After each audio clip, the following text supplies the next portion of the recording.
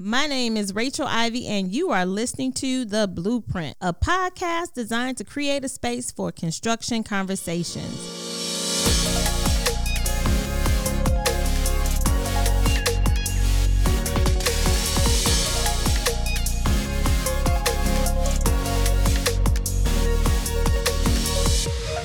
On today's episode, we will look to answer the question, is the shortage in the construction labor force a myth? But before we go ahead and get started, I want to go ahead and introduce my co-host, one of my favorite aldermen, 27th Ward, Alderman Walter Burnett. Welcome, Alderman. Thank you. How you doing, Rachel? Thank you for allowing me to be your co-host. I'm excited to be here. There's a lot of great information. There's a lot of construction going on in our ward and throughout the city right now. I'd like to introduce our guests, if that's okay with you. That's cool with you? Who we got? All right, good deal. So we have Shahara Baffert. And Shahara is a vice president of HR for a large general contractor called Power Construction. You probably see their signs all over the city. Yep. Right? And Shahara's been in the business for a minute, man.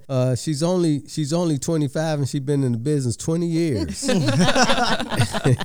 She has a BA in civil engineering and an MS in human resources, so she's pretty smart. And we also have with us Manny Rodriguez. Manny is the director of Revolution Workshop, a pre-apprentice construction training program in the city of Chicago. I remember going by their shop when they first opened up in 2018. I knew one of their board members, and and they've been rocking and rolling and getting folks ready to do construction and prepping them. So welcome, guys. Thank you for coming on to the show. Yep. Thank you guys so much. So let's jump right in. I saw this statistic, so I want to get your feedback, your thoughts on it. So according to the 2020 Construction Outlook survey that was done by the Associate General Contractors of America, 81% of construction firms have trouble filling both salaried and hourly craft positions, and 72% anticipate a labor shortage to be the biggest hurdle in the next year. And so as labor professionals, I want to know, is it really a labor shortage,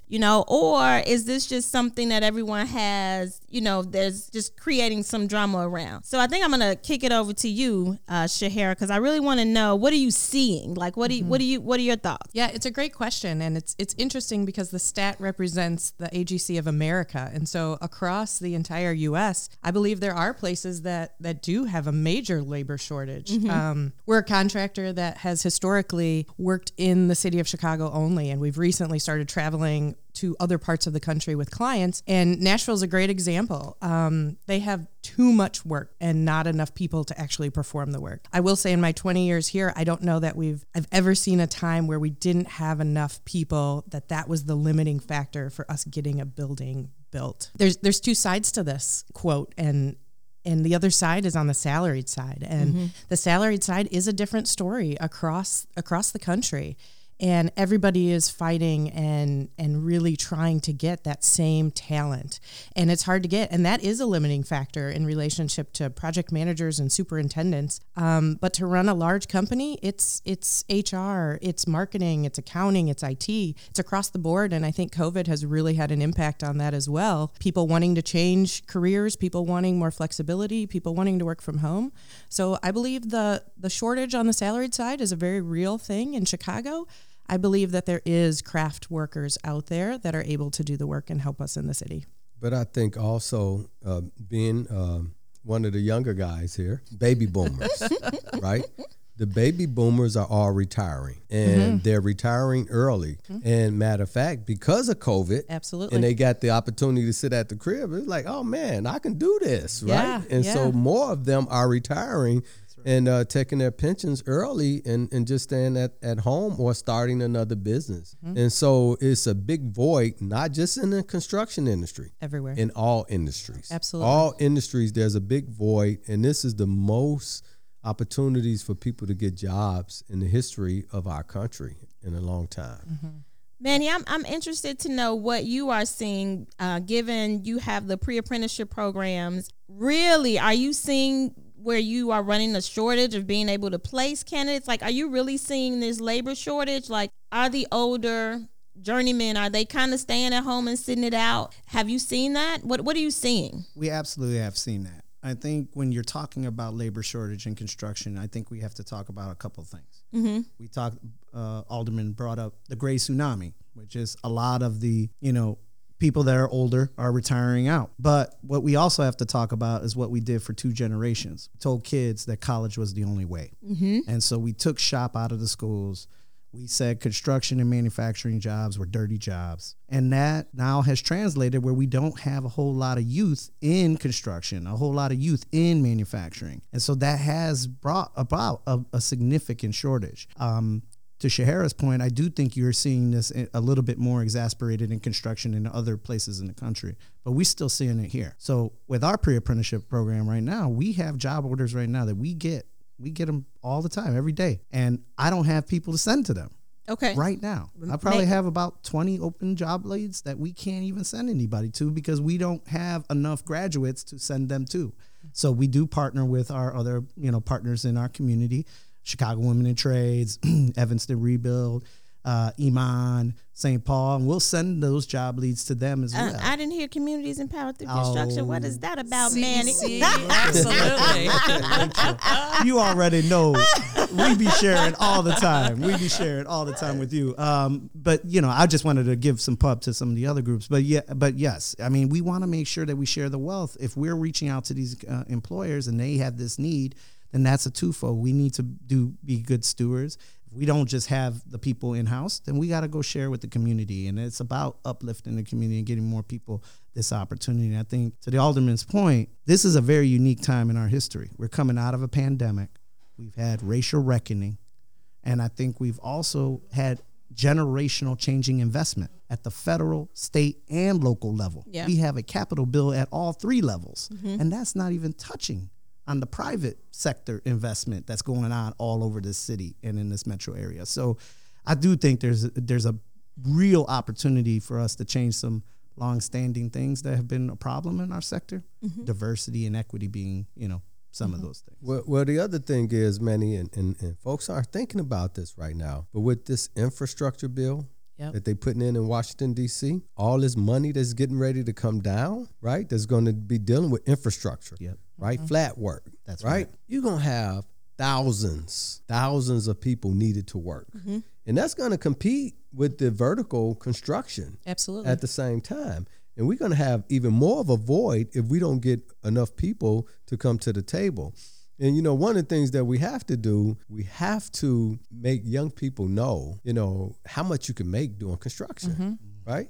I mean, you can make over $100,000 easy a year doing construction, get good benefits, and within 20, 30 years, get a pension and be set for life. But we have to educate the young people about this business so they can understand that, is more consistent money in this than doing anything else. And this is an industry that, interestingly enough, if you don't know someone in the industry, you don't know exactly what's involved in it. You don't know that there are career paths in the trade and craft where you can make that type of money, or even on the office and salaried side where you can go to college and get a degree if you want to and still have a role in the construction industry. So I believe that there's a real opportunity to get into the high schools and in some cases even the middle schools and really do a more significant job on the education piece of things. So what it sounds like I'm hearing, we really need to start to look at how we are recruiting for our industry.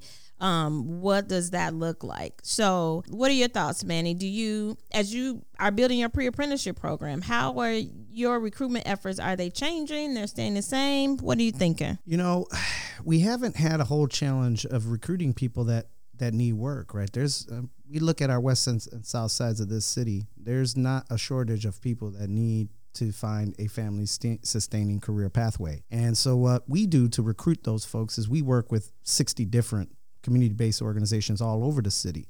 They may be homeless shelters, recovery centers, violence prevention organizations. Each one of them play a role at helping somebody when they're rock bottom get to some form of stability. And what we go to those groups and say, hey, listen, the construction sector is complicated. It's got a lot of stuff. We know that sector.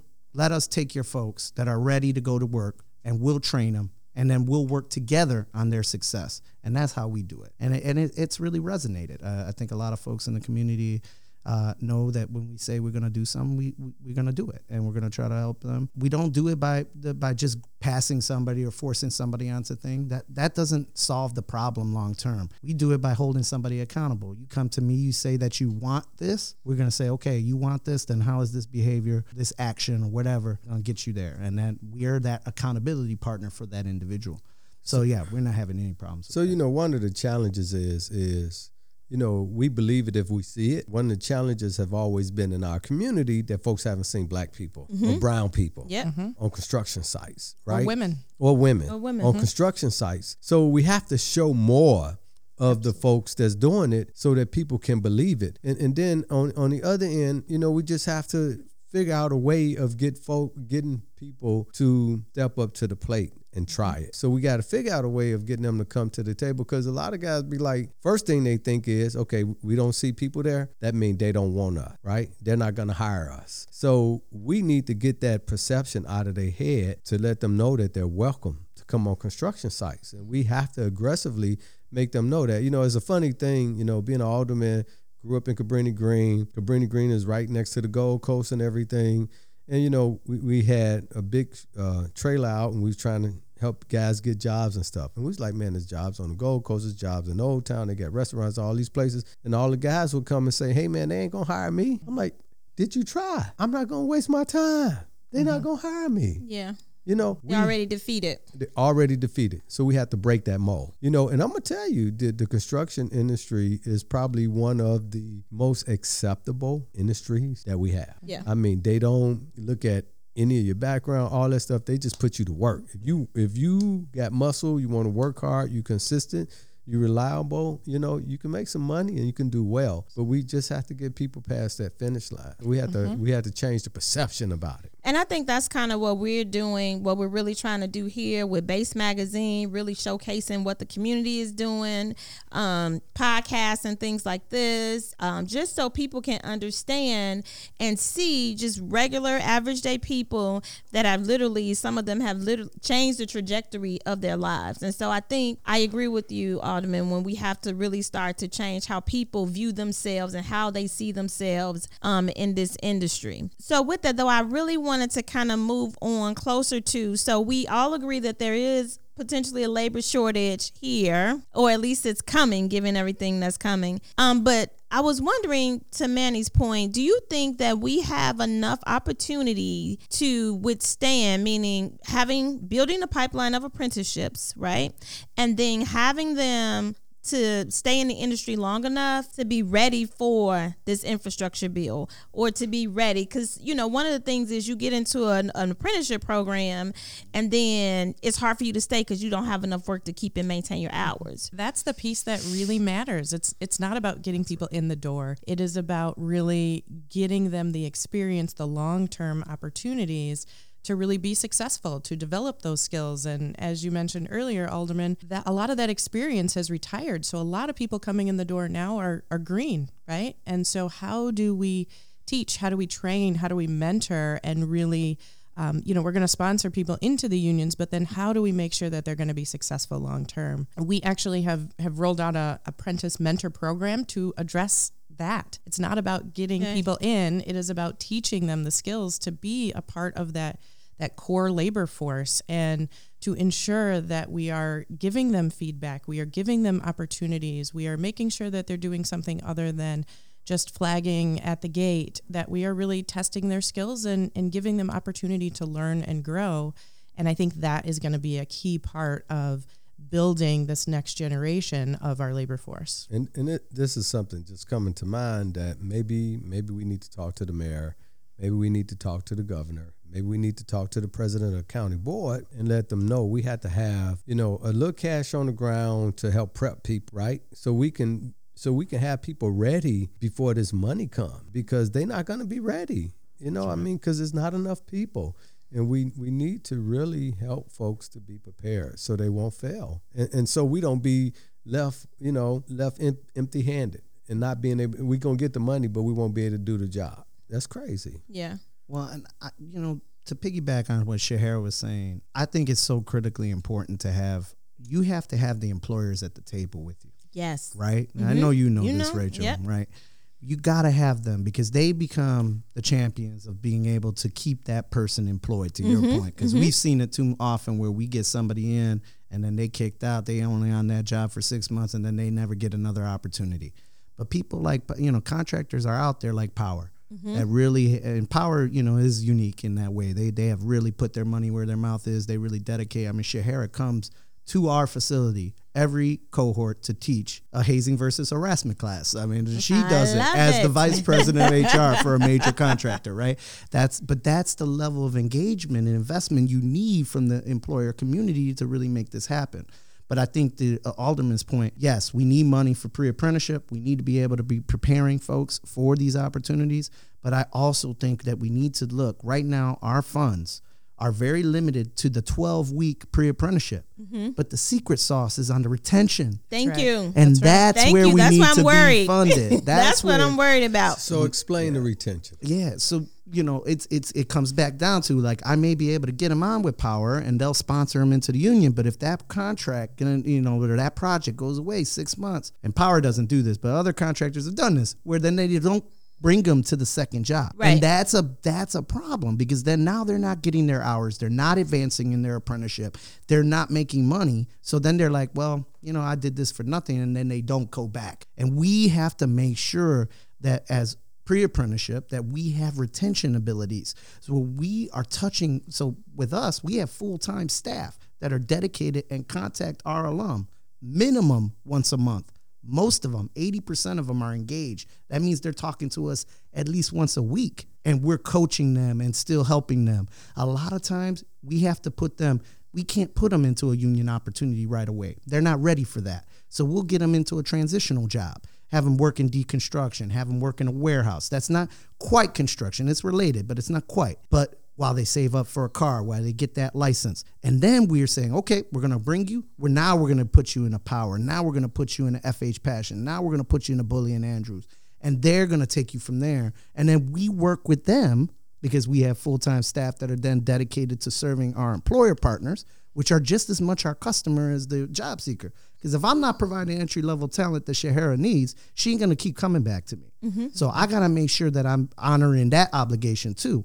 And then it's a partnership. Now we're both invested in the success of that individual. That's the way you got to do this and think about it. Right. And so just to go a little further, so that's the same thing that we see. So we've been able to give people opportunities. They've been able to work. They've done a good job, but they still end up back. So like they always come back, but soon as they're done with the project, or if they aren't going to the next project, they're still looking for work. So we have a ton of individuals who are, looking for work, and I don't have enough work. And that's what I worry about, is that I don't have enough work to actually send people to while we're waiting for this big infrastructure bill to happen, because I think the industry still has a certain look and certain things that they do when they're looking for people. Yeah, and in this industry, they used to, just like we don't see certain people, they used to being around certain people. Absolutely. And yes. folks tend to deal with people that they feel comfortable That's with. right. Right? And that's and we have to break that comfort level.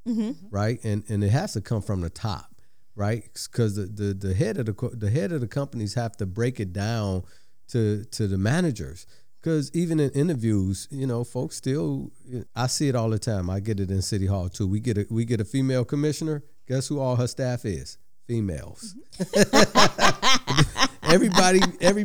I get a Latino commissioner. All his staff is Latino. Everybody just unconsciously deal with who they feel comfortable with. We have to break down that comfort level. We have to get out of our comfort levels and be more diverse and open up. And that includes everybody, though. Everybody, so that includes, people who are looking to work. That includes the employer. That includes the superintendents, the managers, the site superintendents, to really commit to diversity in the industry. And I'm going to take it even a step further.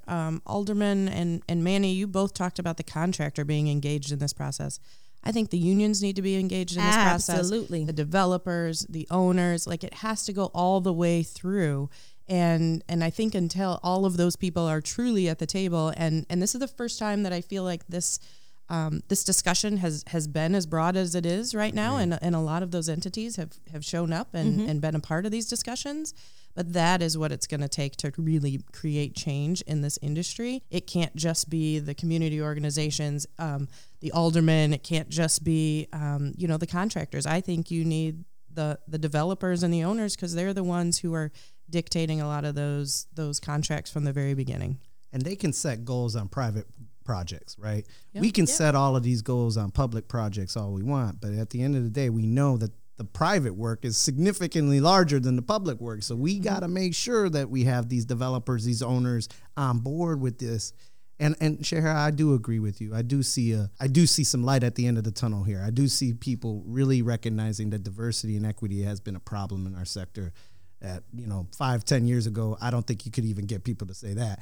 I do think people are starting to recognize, hey, we got an issue here and we got to work together on solving. Yeah, well, on some of the construction sites, as we continue to try to, encourage developers and contractors to hire people from the neighborhood. Once they hire somebody from the neighborhood, they be like, man, they cool. They love them. Mm-hmm. Oh man, that's my man. Where you exposure. been? Yep, it's exposure. It's that comfort level. Yep. Right? So they once they see that they good, once they see that they can work hard, once they get past all the stereotypes, the doors just open. And then they be like, man, you know somebody else? Yep. You know what I'm saying? You got a brother, you got a cousin, right?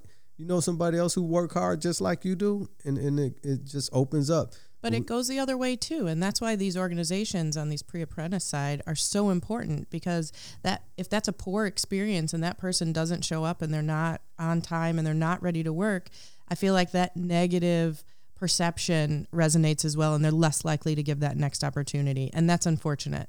And so the more we can work with CEC and Hire 360, Revolution, CWIT, right? These organizations to make sure that those people are prepped and ready, so that when they show up to the job, they know what's expected of them, and it is a positive outcome. Yeah, definitely. And every time Rachel have an intake meeting, right, where she, get people prepared for these to work on a different job, I come and speak, and I always tell the guys, I'm like, look, man, you're not just representing yourself. That's right. Right? That's right. When you step up to the plate, you represent the whole team. Yep. Right. So if you don't hit well, if you don't play well, they're not gonna take any of your guys off the bench, because they're gonna be like, everybody on that bench is bad, right? Yeah. So you have to step up to the plate and represent everybody, so you can open the doors for everybody else. That's right. And we all have a responsibility. I like that. So that's a great closing point, is that one, we all have a responsibility to this house that we built. And so with that, any final comments? We have a few minutes left. Shahara, I'll let you go. Yeah, I just want to say thank you. I appreciate the opportunity to have these discussions openly and honestly.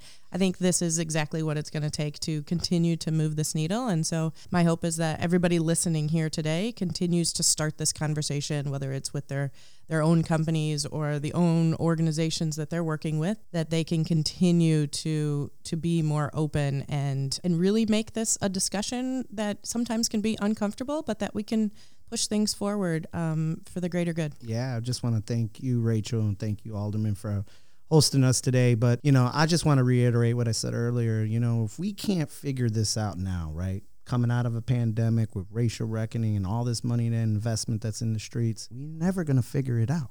So we have to do it now. Like, that's what I would want to leave everybody with, a call to action. Let's do it now. Let's put all the pettiness away, all the history away. Let's figure out how we can move forward. There's nothing we can do about the past 50 years, but we can do something about the next 50. So let's do it. Let's do it. Well, first of all, Rachel, I want to thank you for putting this together. Thanks CEC for being so holistic. I mean, you guys do so much. You got the magazine, you got the non-for-profit. You trying. It's like it's like, Rachel, how many more jobs you gonna create? How many more businesses you gonna create, man? But but everything is related to helping people. So we appreciate it. But one of the things that I want to say, and man, I'm getting old now, it just leave me for a moment, is that we have to just keep preparing ourselves, keep positioning ourselves, and take advantage of this opportunity. I see this as an opportunity to help doors to get open for everyone. And once folks start seeing everybody all around, then those little kids in the grammar schools see their uncle working on a construction site and coming home with his boots and his tool belt. It'd be like, I want to be like Uncle Joe. That's right. So we have to keep pushing. we have to keep pushing the envelope, man, and keep it open and not give up. So I appreciate all of you all.